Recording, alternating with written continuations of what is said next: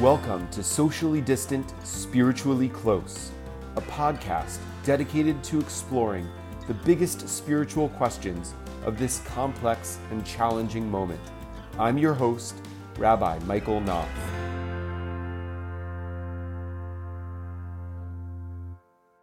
Well, Shana Tova, Happy New Year. I apologize to members of the congregation who were trying to log on to this dialogue in real time during the course of Rosh Hashanah morning services. We were having some technical difficulties getting it underway, and so instead, what we're going to do is I'm here with my good friend, Pastor David Dwight from Hope Church. And we're going to have the conversation that we were planning on having with a live studio audience, or a virtual studio audience, I guess I should say. But we're going to just do it together. And then we will share this video with whoever might be interested in seeing it sometime after the holiday. So, David, good morning. Good morning. Thanks for having me, Michael. It's great to be together and do this together. Thanks for being here. It's so good to see you. You too. I was just commenting that everybody made some serious and difficult choices in the course of the pandemic, and men, generally speaking, either kind of opted to let it all hang out with their hair, or to cut pretty close to the grain. And David opted for the latter choice, but he's looking good. You're looking slick. You're looking aerodynamic. Yeah. I also am cold because I had no idea that you feel so much temperature through your head. Yeah, so it turns out that's what my mom always told me. I had to wear a hat in the winter because all the heat escapes through your head, apparently. Right. I'd heard that, but it's a chilly morning today, and I went outside and I thought, whoa, it's really cold. Well, it's good to see you with or without hair. Yeah, thank you. And wanted to spend a little bit of time talking about some of the Torah reading, some of the biblical scriptural passages that that rabbinic tradition invites Jews to reflect on for Rosh Hashanah morning. And in particular, wanted to look at them through the prism of not only what these texts have to offer us for thinking about approaching a new year, thinking about the year that's passed, thinking about the year that we want to build in the time ahead, and also the fact that Rosh Hashanah and the High Holy Day season in general is generally understood to be a season of tshuva, a season of that's the Hebrew word for repentance. So where we try to look honestly at our lives and evaluate, where we've been, and the ways in which we might need to change, might need to change course and forge new directions. And so we want to hold that, and also the reality that we're still in the midst of this really difficult, challenging, extraordinary in many ways, season, era in history and in time in our lives, where we've been now in various forms of lockdown or stay-at-home orders for the coronavirus pandemic for over 6 months now, and with no end in sight, really, and so there's all sorts of challenges that come from that kind of experience. But also maybe lessons as well, opportunities for learning and growth from it. And so we wanted to see if there were insights from this morning's Torah reading that might, or the holiday itself, that might help us think about that.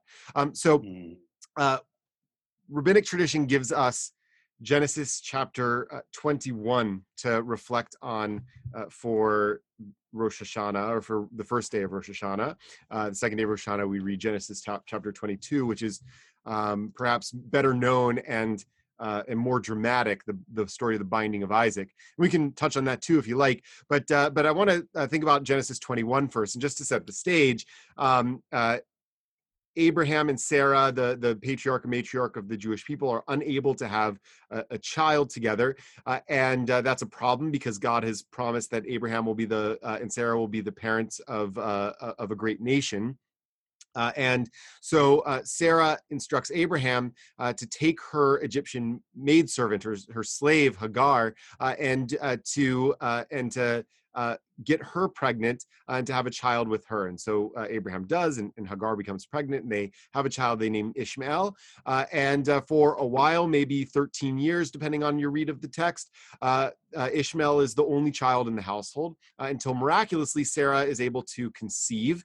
It's so unprecedented that she's able to conceive because she and Abraham are both in advanced age at that point, that she bursts into laughter when she hears that she's going to be pregnant, and then ends up naming the child after the laughter, named Isaac, which means "and he laughed."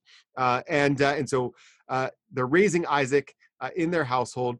Sarah sees Ishmael engaged in some undefined immoral act, and instructs Abraham to send away Hagar and Ishmael. So the story focuses on their exile, on how Hagar and Ishmael are sent into the wilderness. They wander around in the wilderness, and they're about to die. They run out of water. They're about to die. Hagar places Ishmael under a bush and she goes away at a distance because she doesn't want to watch her son die. And then all of a sudden she bursts into tears, and all of a sudden an angel comes and says, "What troubles you, Hagar? Fear not, for God has heard the voice of the boy crying from where he is."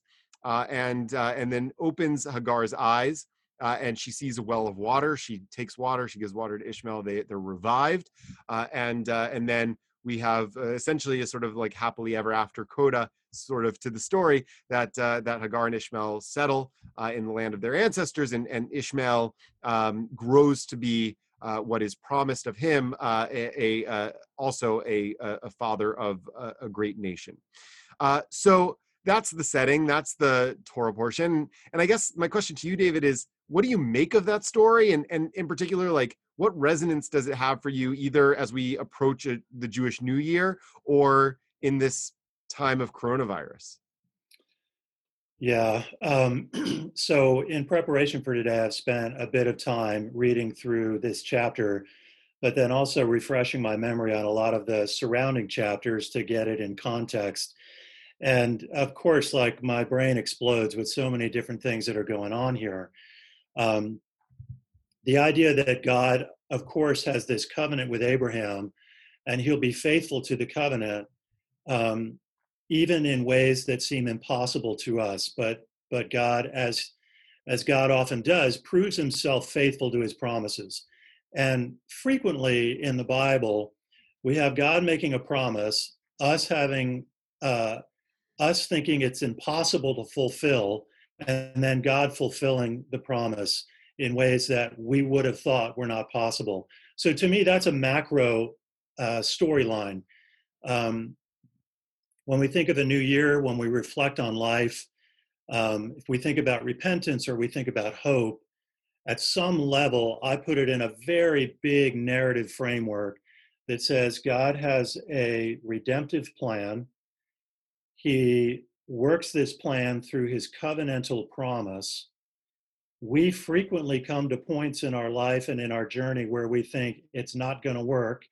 The plan and the promise are going to die out because the circumstances seem impossible. And then God works in ways that we could never have imagined to continue the faithfulness of this covenantal promise. So to me, that's a very macro storyline. There's so many little pieces. This idea of laughter, we could get into that 100 ways, because I think laughter appears in several places. I think Abraham is the first one who laughs when God tells him he's going to have a son. Then Sarah laughs. And then after he's born, we talk about laughter again. And you wonder, laughter comes in different forms. There's the kind of a laughter of cynicism. There's a laughter of joy. There's a laughter of humor. And, the text doesn't give us all the specifics of what are the nuances behind the laughter. So we could explore that.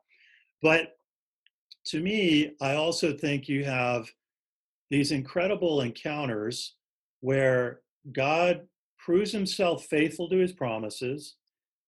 There are very human challenges in the story, right? I think many of us know that um, Abraham and Sarah were promised a son, but they can't see the way this promise is going to be fulfilled. So, as we often do as human beings, we kind of decide to take it into our own hands and come up with our own solution. And so, the solution is that Abraham would sleep with Hagar to be able to create a child and have offspring. The story renders that that doesn't go well relationally. Hagar has contempt for Sarah. Sarah has contempt for Hagar. And this is maybe a sidebar, but I remember years ago talking to a friend of mine who's a biblical scholar, and I said, you know, I don't know any place in the scriptures where God absolutely clearly defines monogamy as his intended design for marriage. And my friend said, I agree with you, but look at every single situation where it wasn't monogamous and it's a train wreck. So he's like, if we're smart enough to pay attention to the consequences of a bad idea, then we could see that it just never goes well. And I remember thinking that's sort of amusing, but yeah, it doesn't go well with Hagar and Sarah. That's right. And then I think a prohibition only has to prohibit the thing that you would want to do, right? So right. if you don't, if it's not a good idea, like I have no interest in that, I don't need to. It doesn't need to be prohibited. Right. I mean, like if I'm a little kid, if I'm like 7 or 8 years old and I touch the hot stove and I burn myself, and then I think, why did my parents never tell me not to do this? I'm like, well, maybe the consequences are their own instructor. But I think, there's such a vast story here with Isaac and with Ishmael. And if I'm not mistaken, um, Islam takes its lines back through Ishmael. So you have this fascinating storyline, human storyline, geopolitical storyline that goes back to these two young men. Um, I read this morning again. I tried to read it as closely as I could, and if I read it right, Abraham has a celebration on the occasion of Isaac's weaning from his mother. Yeah. And it says Ishmael mocked him. Now, Ishmael maybe was about 13 years old at the time. We have to connect so many dots here that I wouldn't speak of this stuff authoritatively. It's just trying to sort of connect the dots. Yeah, it's the word that's used there. I was thinking about this as you were talking before about the laughter, because the Hebrew of what he does there is misachek, which means playing, and so it's unclear what he's doing. The traditional Jewish commentators talk about, he was worshiping idols, he was committing murder, he was committing some kind of like act of sexual immorality, and there are indeed places in the other places in the Bible where that word is used in each of those contexts, but it's also a very closely related word to mitzachek in Hebrew, which means laughter.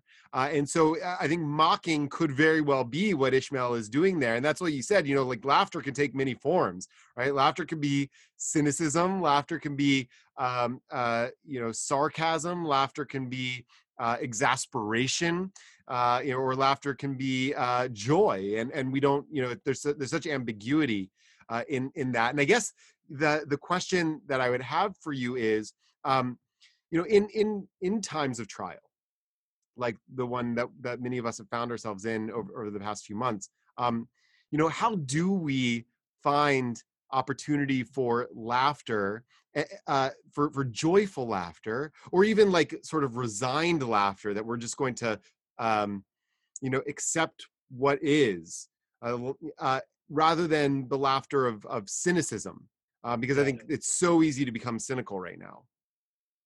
Yeah. So to try to get to where you are, so Hagar and Ishmael go out into the desert, and then they find themselves without water, and then God provides a way. And in chapter 22, we have the binding of Isaac and this excruciating test of faith for Abraham. And then God provides a way with the ram in the thicket. And so when I read this, I think our circumstances speak loudly to us. And of course, we are experiencing our circumstances. I think one very macro thread of the Bible is, will we find our identity and our personhood and our satisfaction in our circumstances or in God? And oftentimes we interpret God as a result of our circumstances. So if our circumstances are hard, it's tempting to say, God isn't with me, God is bad, God is negligent, or whatever. And we're sort of interpreting God based on our circumstances. I think an invitation from the scriptures would be to interpret our circumstances based on who we know God is.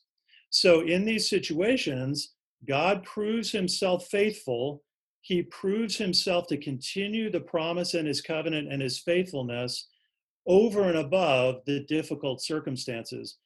And yet he doesn't relieve us of experiencing the difficult circumstances. So this is sort of part of the journey, I think, of life. And about a year ago, we did a sermon series that we called What Happens in Deserts. And there are so many in what we would call the Old Testament accounts of deep and profound faith experiences when people are in the desert. But if you use the desert even as a metaphor, desert times in life, times when life feels dry, waterless, barren, what happens in these times? And frequently in the scriptures, people have these remarkable experiences with God when he meets them in the deserts. Yeah, I think that that's so profound, especially because the vast majority of the what we call the Torah, the Pentateuch, the 5 books of Moses, the vast majority of that text takes place in the wilderness, in the desert, right? So almost everything from the middle of Exodus through the book of Deuteronomy is in the desert. The Israelites don't get to the promised land at the end of the Pentateuch.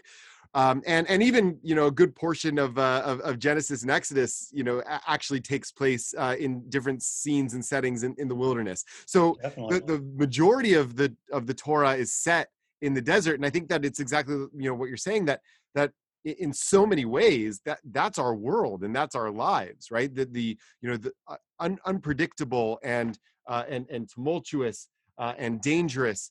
And you know, and fraught and uncertain. So you know, so I think that what the Torah is coming to do is remind us that, you know, that in fact, like, this is just the world that we live in. And so in that kind of world, like, how do you look at that world through the prism of a God that we know to be loving and instructive? Yeah, because another way to say it is deserts, if we want to use it as a metaphor now and say desert times in life where we feel grief or we feel loss or we feel bereft or confused, I would say that there are times where many of the normal things that we relied on for strength or control in life have been stripped away for one reason or another. Sometimes I use the term, you know, most of us, when life is hard, we try to deploy the various levers that we feel that we can pull to try to make things get better. But when you're really in a desert, your levers aren't available. So now you're stripped down and things are stripped away. In a sense, we're left without the distractions. We're left without the many things that we feel that enable us to control life. And we do have this sort of deep, powerful encounter with God, because in a sense, God is all we have left. But in another way, I think God would want to say to us, but me as your sufficiency is the hoped for starting point. Me as your sufficiency is the hoped for foundation of your life. And sometimes the deserts leave us with none of the other things, and they press us back to this crucible of faith. And I think for many of us in these times of life, we will either tend to turn away from God or turn more deeply toward God. And hard times will often have this sifting element to them. And the deserts are also another way to sort of describe the desert times is sort of like times of exile. Mm. And of course, there's lots of rich material in the scriptures about exile. And I've been speaking with people in our church a bit that COVID feels to a degree like an exile. Yeah. We are not in the familiar land and lives that we know. So what can we learn in the scriptures about how to live amazingly, even as flourishing people in the midst of exile? And that takes me, that's a whole nother story, but that takes me into Jeremiah and how he told the people, even when you're in exile, I want you to plant gardens, build homes, in a sense, move into it. Right. Rather than spend all your energy emotionally saying, I want out. Mm. So that's a lot of rich stuff to consider. That's so beautiful. And, you know, it reminds me that, you know, in our story in Genesis 21, the angel opens Hagar's eyes and she sees a well. It doesn't say that God created a well. It just says that she sees a well, which implies that it was actually there all along. She just didn't realize it. And I think that you're right. And that's a beautiful insight from Jeremiah that, that just because we're in an exile, just because we're in the wilderness, doesn't mean there aren't opportunities for flourishing, right? And you know, for so many of us, especially those of us who have found ways of encountering this time with the disposition of living into it, have found, you know, incredible novelty and growth, even in times of deep challenge and even pain. You know, this goes from everybody who learned how to make sourdough bread during the course of the pandemic to people who, you know, learn powerful life lessons from, you know, having to you know, watch a loved one become ill and not be able to go and visit them in person. So there, you know, those are obviously very difficult experiences and very different experiences, but nevertheless, all have within them, you know, opportunities for learning and growing beyond what we were, even as they are painful. Well, Reverend David Dwight, it has been so good to talk a little bit of Bible with you this morning, talk a little bit of faith with you this morning, talk a little bit of hope with you this morning. So grateful for your wisdom and for your partnership. Thank you, Michael. It's great to be with you, and God bless you, my friend, and your people and your congregation as well. Thank you. You too. And we say Shana Tova Umituka. May you and yours and your entire congregation have a happy, sweet, and healthy new year. Thank you. All right. Take care, my friend. Bye. This has been Socially Distant, Spiritually Close with Rabbi Michael Knopf. I hope that this episode has helped you find a little faith and hope, enrichment and uplift during this complex and challenging time. If you haven't already, please subscribe on iTunes or Spotify or wherever you get your podcasts. That way you won't miss an episode. Please also rate and review us on your podcast platform of choice so that others will have an easier time finding us and joining in the conversation. Socially Distant, Spiritually Close is recorded during virtual gatherings of my congregation, Temple Bethel in Richmond, Virginia. Socially Distant, Spiritually Close is produced by Dr. Gillian Frank. Our theme music is composed and produced by Stephen Frost. Our cover art was designed by Judith Rushin, using a photograph by Miriam Aniel. I have been your host, Rabbi Michael Knopf. Until next time, take care of yourselves and each other.